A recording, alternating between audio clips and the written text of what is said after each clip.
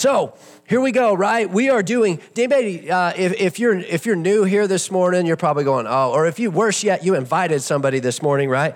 And then you're like, oh my gosh, what are they doing? Oh, they're doing, it's generosity today, right? So I don't know what you came in, but you may have came in. Let me just set the stage here. Just 1 second. I'll be right back. Because when we start talking about things like this, sometimes we have things go through our head. So I don't want to let anybody down.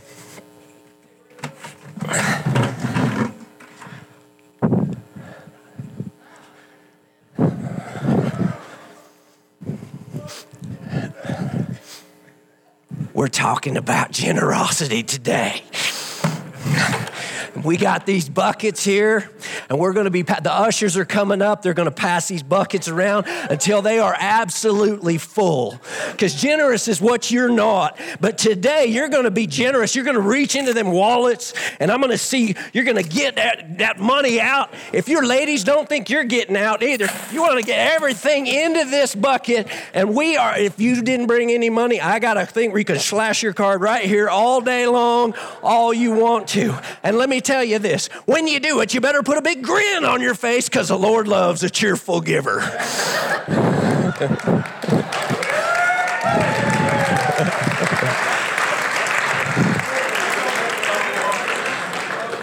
Right?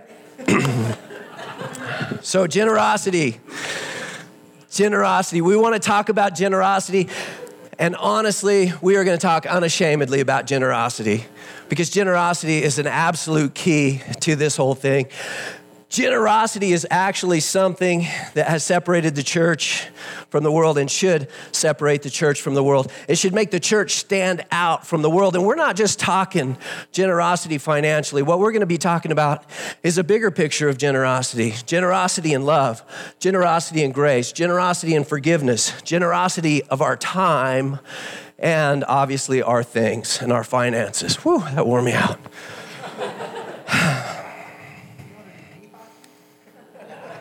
I'm actually pretty fit, but I don't know what that was. That just got me all jacked up or something. I don't know.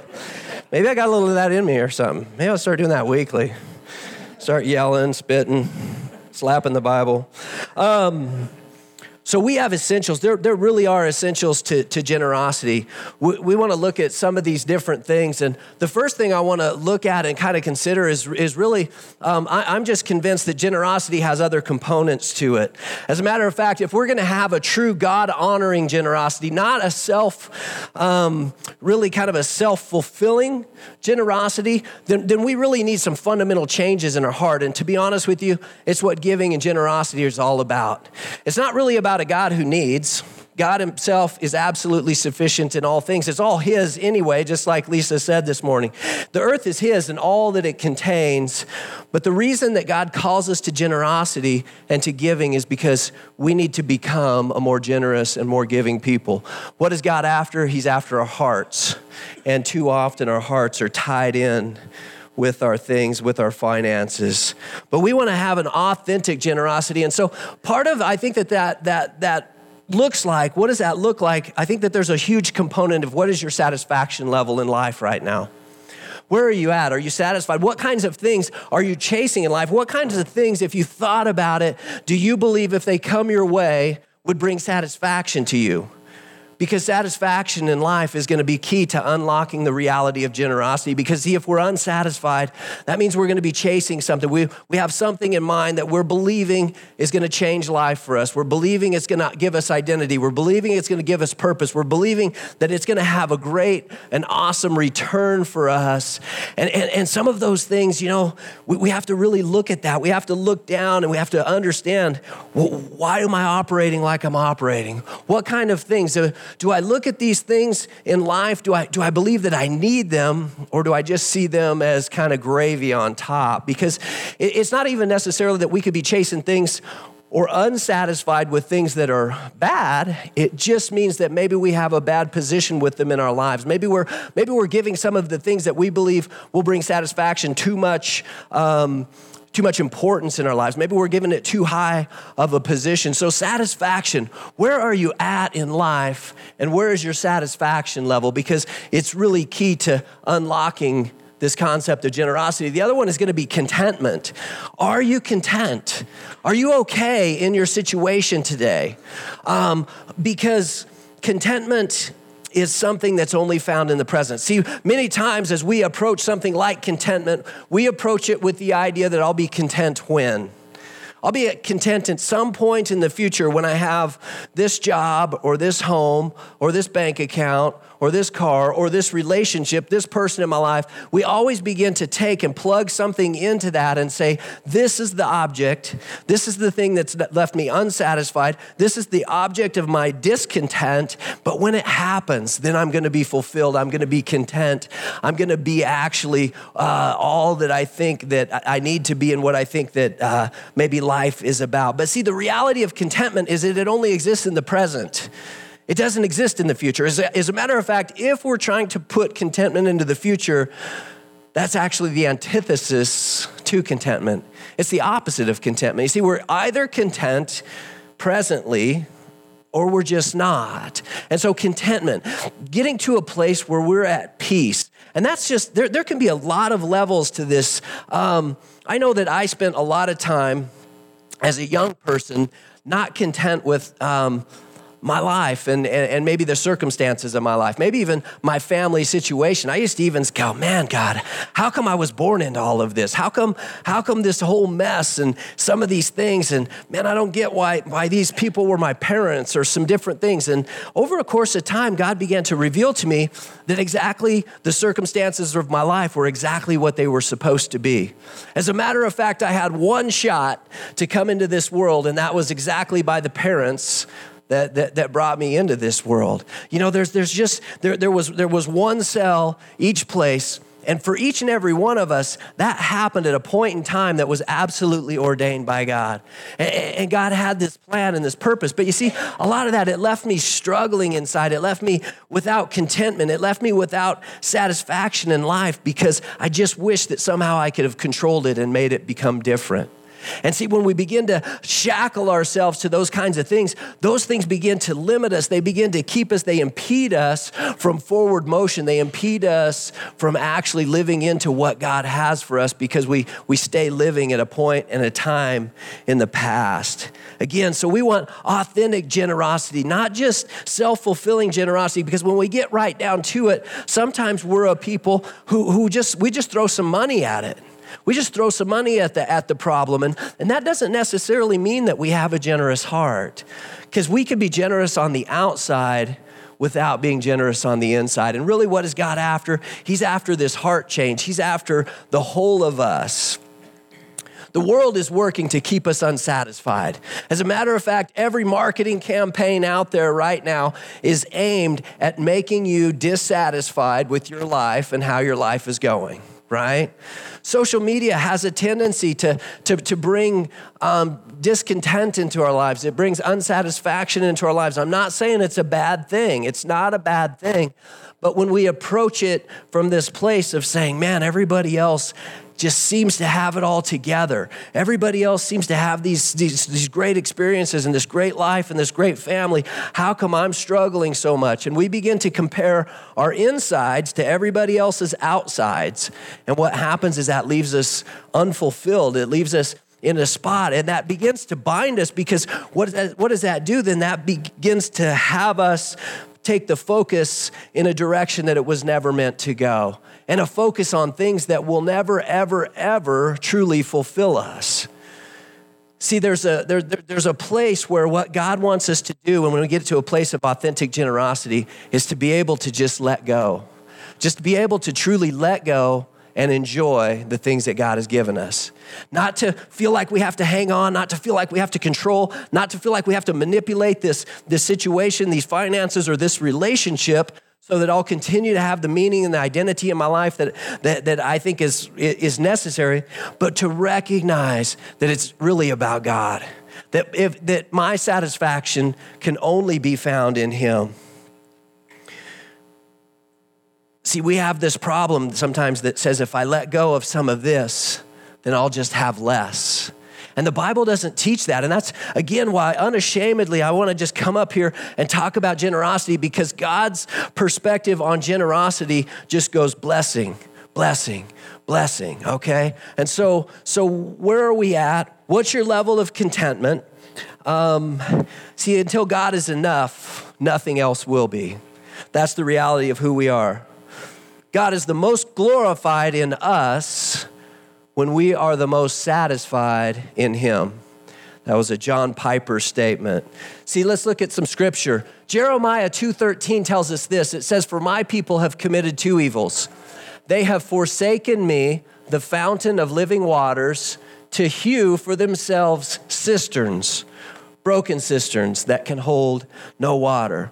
What's God telling us? He's telling us, look, I am the source of living. You need water to live. You need water to have life. And I am the source of living water. The problem with you and me is that we forsake God, not believing him to be that source of living water, believing that we have a better plan, believing that the world has told us a better plan, buying into the deception of that, and going away from God and beginning to dig our own well. Dig our own cistern.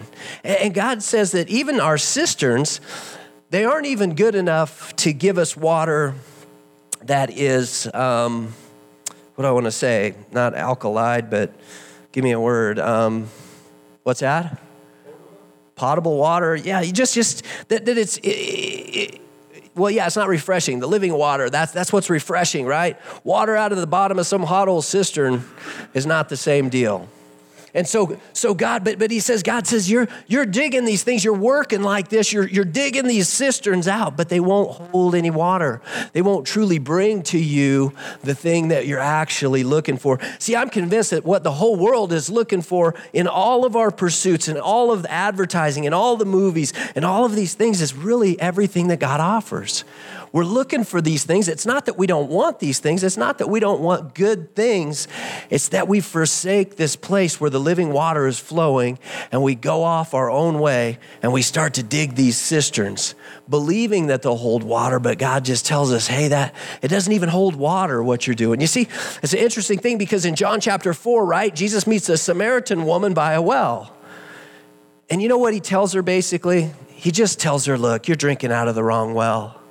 Right? He says, anybody who drinks out of this, from this water is going to thirst again. And what he's telling us is, ultimately we see in this story, we know that this woman has had a lot of relationships, and relationships have been something that, I don't know what that's looked like for her, but she's held on to these and she's chased these and she's pursued these. And she's even at one, she's even willing to be in one that doesn't honor her. One where the guy that she's with isn't even her husband at this point. He's not honoring her. He's not dedicated to her. He hasn't committed himself to her. Not anything on the level like what Jesus says he'll commit himself to us with. And Jesus just says, look, you're drinking out of the wrong well. You drink out of that water, but it's only going to leave you thirsty. See, so many of the things that we chase in the world, so many of the things that we think that we just have to have, there's a law of diminishing returns, right? We find ourselves, we attain it, and then it doesn't satisfy. And so we've got to go further. We've got to go deeper. We attain it, it doesn't satisfy. We keep chasing it. We keep chasing after what we can't really catch on so many levels. See, Jesus says this, the Bible says something like this, Matthew 5:6, it says, "Blessed are those who hunger and thirst for righteousness, for they shall be satisfied." And Psalm 107:9 says, "For he has satisfied the thirsty soul, and the hungry soul he has filled with what is good." See, sometimes we have this perspective that if I'm giving, if I'm generous in all of these arenas of life, whether it be forgiveness or grace or love or time or stuff and finances, we have this idea that if I give, I lose. I somehow have less. But God is telling us here that this soul is filled with what is good. You see, God begins to tell us things like, if you want to find your life, if you want to find real purpose, you got to put it away. You can't make it about you and also still find the purpose and the meaning and the real abundant life that God has given for us. What he's telling us is that generosity is an absolute key part of healthy and happy living. As a matter, we just cannot live like this. One struggle that we have, and we all have it in this place, and we're all an incredibly wealthy people within this country when you compare us to the rest of the world, is that we consume. We're just consuming out to the nth degree. It's never enough. And every time we get a little more, we just consume more. We consume more. And really, God is trying to recreate something in us that gets to a place that looks like, hey, I think I'm good. I think I'm content. I think I'm satisfied with the life that God is giving me. I think that things in my life are enough, and out of my life now what I really want and what I think would really change my life and be a blessing both to me and others is an outflow out of my life. Maybe that's the place, because again, if we live our lives as just consumers, just consuming more, then there's just never enough. There's never, ever enough. But God is the one. It's when he's enough, when God is enough, that's when things start to really change for us. See, God has this thing, this perspective. I mean, generosity starts to boil down to love. It really does. And love is one of those interesting concepts. Sidewalk Prophets, one of the lyrics of their song says love is the opposite of money. The more you give away, the more that you have. You don't lose in this thing. And God is trying to open us up to a different economy, really a higher economy. As a matter of fact, God tells us in his word that giving becomes the thing that unleashes blessing into our lives on many, many, many levels. And he goes on to basically tell us, look, you can't outgive me. You can't do it. I'll show it to you. And it's the only thing in the Bible that God has ever said, test me in this. Test me and I'll show you. I'll prove it to you. And so God is this God who has just lavishly given everything for us. He's just given there's nothing left for God to give to us. He's given it all in Jesus and in his son. And he's provided so well for us. And what he's asked now is that we would be agents, that would be an extension of that out of us would begin to flow this love. David, he got this. He says, God, you are my God. I shall seek you earnestly. My soul thirsts for you. My flesh yearns for you in a dry and weary land where there is no water. Thus, I have seen you in the sanctuary to see your power and your glory, because your loving kindness is better than life. My lips will praise you, so I will bless you as long as I live. I will lift up my hands in your name. My soul is satisfied as with marrow and fatness, and my mouth offers praises with joyful lips. I'm convinced that this is where God wants to take us, is to a place of satisfaction, to where we're living our lives not just craving the next thing, but truly finding satisfaction in where we're at, in our station of life, where we're at. We won't be generous until we're satisfied in him.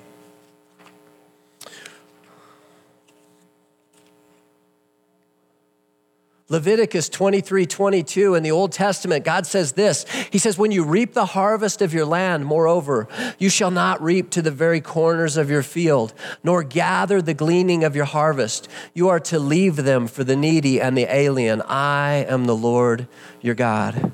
So God is telling us right there, he's saying, look, I want you to leave margins in your life. I want you to leave room in life for others. I want you to have margins in your field. Don't go to the edge of the field. Don't take everything that you can get.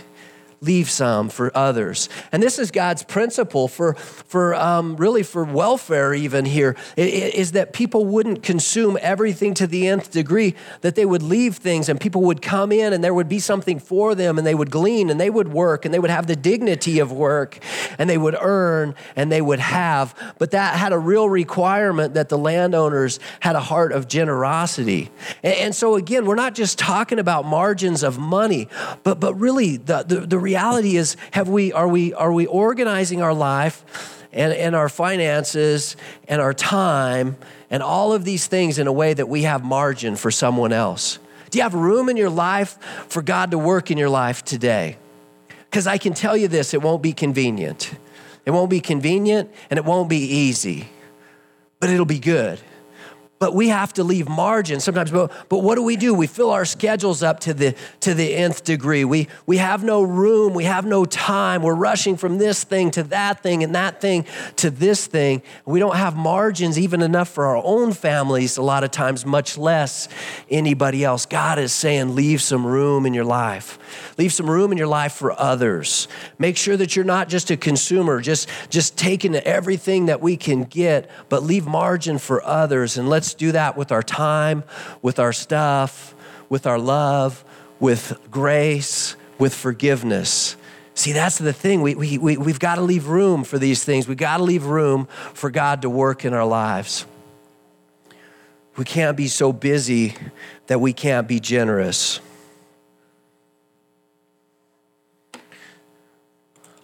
I'll read to you real quick out of Luke chapter 10. And it's a story, right? It's a guy, and it's a lawyer guy, kind of like Ben.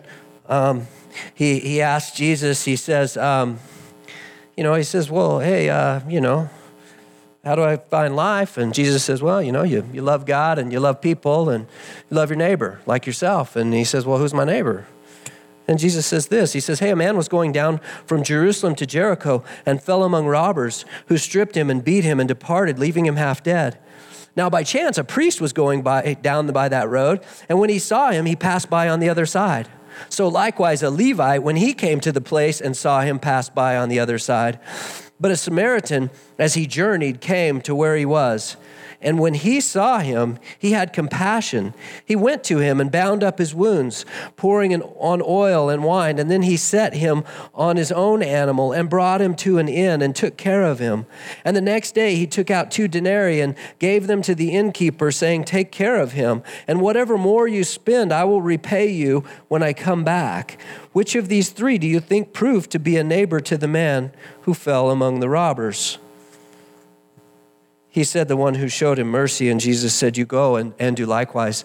You see, Jesus flipped the question on him from who's my neighbor to how about you be a neighbor, right? And this Samaritan guy, and what an absolute insult to the Pharisees and to the people, to the Jewish people around that Jesus would use as an example, a Samaritan, somebody that was hated by the Jewish people, considered half-breeds and irreverent and irreligious and all mixed up. And Jesus uses this guy to say, that's what I'm talking about. That's what that this guy had margin in his life. He had room for this guy. See, there were other people that went, but they went and they saw him and they walked on the other side. I don't know about you, but I'm really kind of ashamed at how many times I've done that. I see that thing and I'm like, whoa, I'm going to go over this way, right? Because I don't feel like I have time for that. And I don't feel like I have resources for that. And I don't feel like I have, I just don't want to deal with it right now, But this guy had margins and it wasn't convenient for him. And it wasn't cheap for him either. He was generous with what he had, even so much that he said, hey, if the bill runs up anymore, I'll take care of it.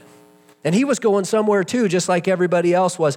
But his position wasn't more important. Where he was headed wasn't more important. His stuff wasn't more important. And the fact that it was inconvenient for him wasn't more important than for him to be generous at that time. And this is what God is calling us to. When he says, love your neighbor as yourself, this is what he's saying. He's saying, just leave some margin. Set your life up so that you have room for somebody else. So let's be a generous church so that we have room to meet the needs of some people that need some help. See, God wants to work this into us. And the whole perspective sometimes is, do we view life as gift or gain? Is everything that I have a gift? Or is it just gain? Is it meant to be just grabbed onto and then gained from? Do I take every opportunity that I have and take it to the nth degree and get as much out of it as I can or not? Or do I recognize a lot of times that it was just gift to me anyway? And how about if I press that on? How about if I move that? You see, I'm convinced that this is a matter of source, honestly. And I like this example. It helps me. Let's say I'm a machine here, and I've got $100 bills up here. And Troy, you come and you push a button, and I'll spit a $100 bill out to you. And let's just say, and I'm not trying to make a case for tithing. If I said, hey, here you go, now give me 10 back. Would you be good with that? Would you do it again? 10 back, do it again? Would you do it again? Do it again? Do it again? Why? Well, Bible says to. But I think that the bigger issue a lot of times in our hearts is source. You see, the reason you'd be so willing to make that deal like, hey, you're going to give me 100, I'll give you 10 back. Or you give me 100, I'll give you 10 back, is because you would see me as the source of all of that, not yourself. The problem is that we begin to see ourselves as the source of that. We begin to see ourselves as our own providers and really not God.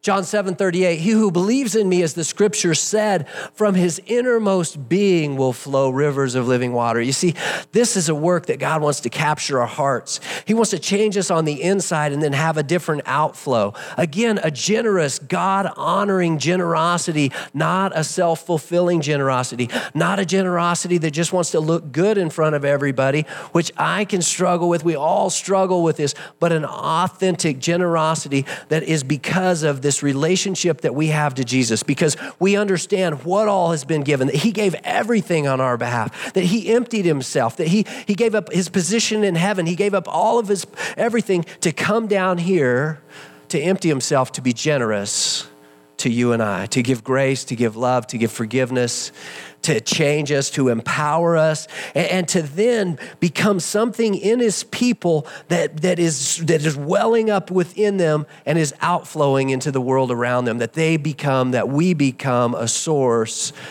of satisfaction and provision for those around us. Because remember, the church is Jesus's means of operating on this planet until he comes back and does it himself. Ecclesiastes 5:10, the folly of riches. He who loves money will not be satisfied with money, nor he who loves abundance with its income. This too is vanity. Again, there will just never be enough. If that's, and trust me, I'm not here saying that money is bad. Please don't hear that. Money is a blessing. Money is a tool. But if money becomes our God, or if money becomes our means of identity and who we are and the means by which we're living our life, then it'll just never be enough. It'll never really fulfill what we're trying to fulfill. It'll always fall short. The word there for vanity is hevel. It means like smoke. It means like we look at it and it has this appearance of substance. But anytime you try to get a hold of vapor or smoke, it just goes right through your fingers. You can't really get a hold of it. And what God is really trying to tell us is not that this is bad stuff, but our perspective on it can be bad. That don't live your life chasing smoke, trying to get a hold of something that won't satisfy us, that won't really truly fulfill us. Proverbs 11:25, the generous man will be prosperous, and he who waters will himself be watered. 1 Timothy 17 through 19, instruct those who are rich in this present world not to be conceited or to fix their hope on the uncertainty of riches, but on God, who richly supplies us with all things to enjoy. Instruct them to do good, to be rich in good works, to be generous and ready to share, storing up for themselves the treasures of a good foundation for the future, so that they may take hold of that which is life indeed. I mean, isn't that, I love that. What he's saying is don't miss it. Don't miss what life is really about. And I just want to say I would be so amiss as to never talk about this, or to not talk about that this is what God has taught, where God is trying to get through to us, that this is good, that the generous life is a good life, that the generous life is the fulfilling life that we keep looking for, that the generous life is about a heart. It's really a heart issue. It's not a finance issue. See, Jesus eradicated the idea that giving was about money with a little old lady that was in line with everybody else. And it says she put a dime in the bucket, basically. And Jesus said, look at her. Nobody can give more than she gave. Now, monetarily, there were a lot of people that had given more than she, but she had given from a place of trust. She had given from a place of her poverty, really, it said, that she had given sacrificially. And Jesus says, hey, nobody can do more than that. So generosity, we're not sitting here today putting any kind of a number on generosity for you. I'm not gonna try to name what would be generous on your behalf or my behalf or any of those kinds of things. But I am saying that God has called us to be a people that are generous, that he wants to put a giving heart inside of us. You see, it's not because God has need. God doesn't want your money. And I can tell you right now, I'm not sitting here because the church wants your money. I'm sitting here because God wants your heart. And because so many times our hearts are too entwined with our stuff, with what we do, with our hobbies, with our position. My heart is too entwined with these kinds of things. And God is saying, I want you to just let go of those things. I want you to enjoy them for what they were meant to be, enjoyment, but not purpose. I want you to have real purpose. Those things, Jesus says, even if a man's life consists of abundance, his life is not his possessions. That's my paraphrase. Jesus said that if we do that doesn't identify us. That's not your identity. That your identity is still found in him. And when we get this right, when we find the real place where our identity is found, the real place where purpose is found, the real place where contentment is found, the real place where satisfaction is found, then we can let go of all the stuff that we've been holding too tight to. We can enjoy it for what it was meant to be instead of manipulating it for our end. And we can enjoy and come to know the abundant life that Jesus really has for us, the true meaning, the true purpose, the true identity that will only be found in him. It's our privilege. It's our absolute privilege to get to join God in what he's doing, to order our lives as believers in seeing a bigger picture and joining him and giving and being giving people. So what if the church gave, not this church, I'm going to talk about the whole church. The whole church, all of those who claim Christ according to this world. And I'm just going to give you a few things about kind of where we're at. Tithers make up 10 to 25% of a normal congregation. 5% of the U.S. tithes, with 80% of Americans only giving 2% of their income. Christians are only giving at 2.5% per capita, while during the Great Depression, they gave at a 3.3% rate. So, let's just say, and you know what, I'm not going to try to make the case for the tithe in the New Testament church. Let me just say that. Honestly, I don't think it's 10%. And I don't think that the Old Testament tithe was 10%. I think it was actually higher than that, but we won't go there. But anyway, 10% would be a great place to start. And it says that there would be an additional $165 billion for churches to use and distribute. The global impact would be phenomenal. $25 billion a year could relieve global hunger, starvation, and deaths from preventable diseases in 5 years. $12 billion could eliminate illiteracy in 5 years. $15 billion could solve the world's water and sanitation issues, specifically at places in the world where 1 billion people live on less than $1 per day. $1 billion could fully fund all overseas missions work, with 100 to 110 billion still left over for additional ministry expansion. See, the capacity for the church to change the world is phenomenal. But we first have to really enter into this thing. We really have to let go of a few things, and we have to allow God to create in us a heart of generosity. And again, I'm not talking about just generous in our finances. I'm talking about that we're generous in love, that we're generous with our time. That's a big one. That's a tough one. We're all got only limited resources of time. How are we managing that time? How are we leaving margins in our day for God to work and for others so that we have time for them? generous in grace. We've had grace lavished on us. We need to be a people quick to recognize that it's grace that empowers. It's God's grace that changes us. It's God's grace that empowers us to live differently. We got to be generous in forgiveness. Within this congregation and outside too, we got to recognize that forgiveness is what we all need. And we got to be generous in our finances and with our stuff. We got to not hold on to it like it gives me identity or value or purpose. Let's pray together. Lord, we just thank you that you're a generous God, and we thank you that you've called us to recognize, to see the reality of a life that's just lived differently and a life that's lived abundantly. And that, Lord, just that you've called us to live in generosity, to be a generous people, to love well, to be generous in grace, and to be generous with our time in forgiveness, and generous too with our finances and our things. Lord, you own it all. It's all yours. And Lord, if it's a matter of source, let us just recognize that that's the truth, that it all belongs to you anyway. That you've given us every gift. You've given us the abilities that we have. You've given us the minds that we have to generate even our income. And so, Lord, it's all yours. And so may we just be a people who are so sold out to your prescriptions, to your commands, to your love for this world. Help us just to be an extension of that, and help us to be as generous, Lord, as you've been with us. And help us, Lord, to have margin for our neighbors, to love our neighbors as ourselves. And we just give you all the glory. We want you to be made famous in this world because your church is generous.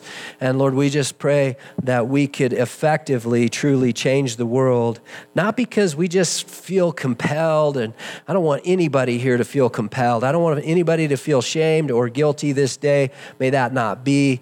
But Lord, we want to really, truly have a heart that just wants to honor you, a heart that wants to help others, a heart that wants to give. So will you create in that, Lord? Create that in me where it's not there.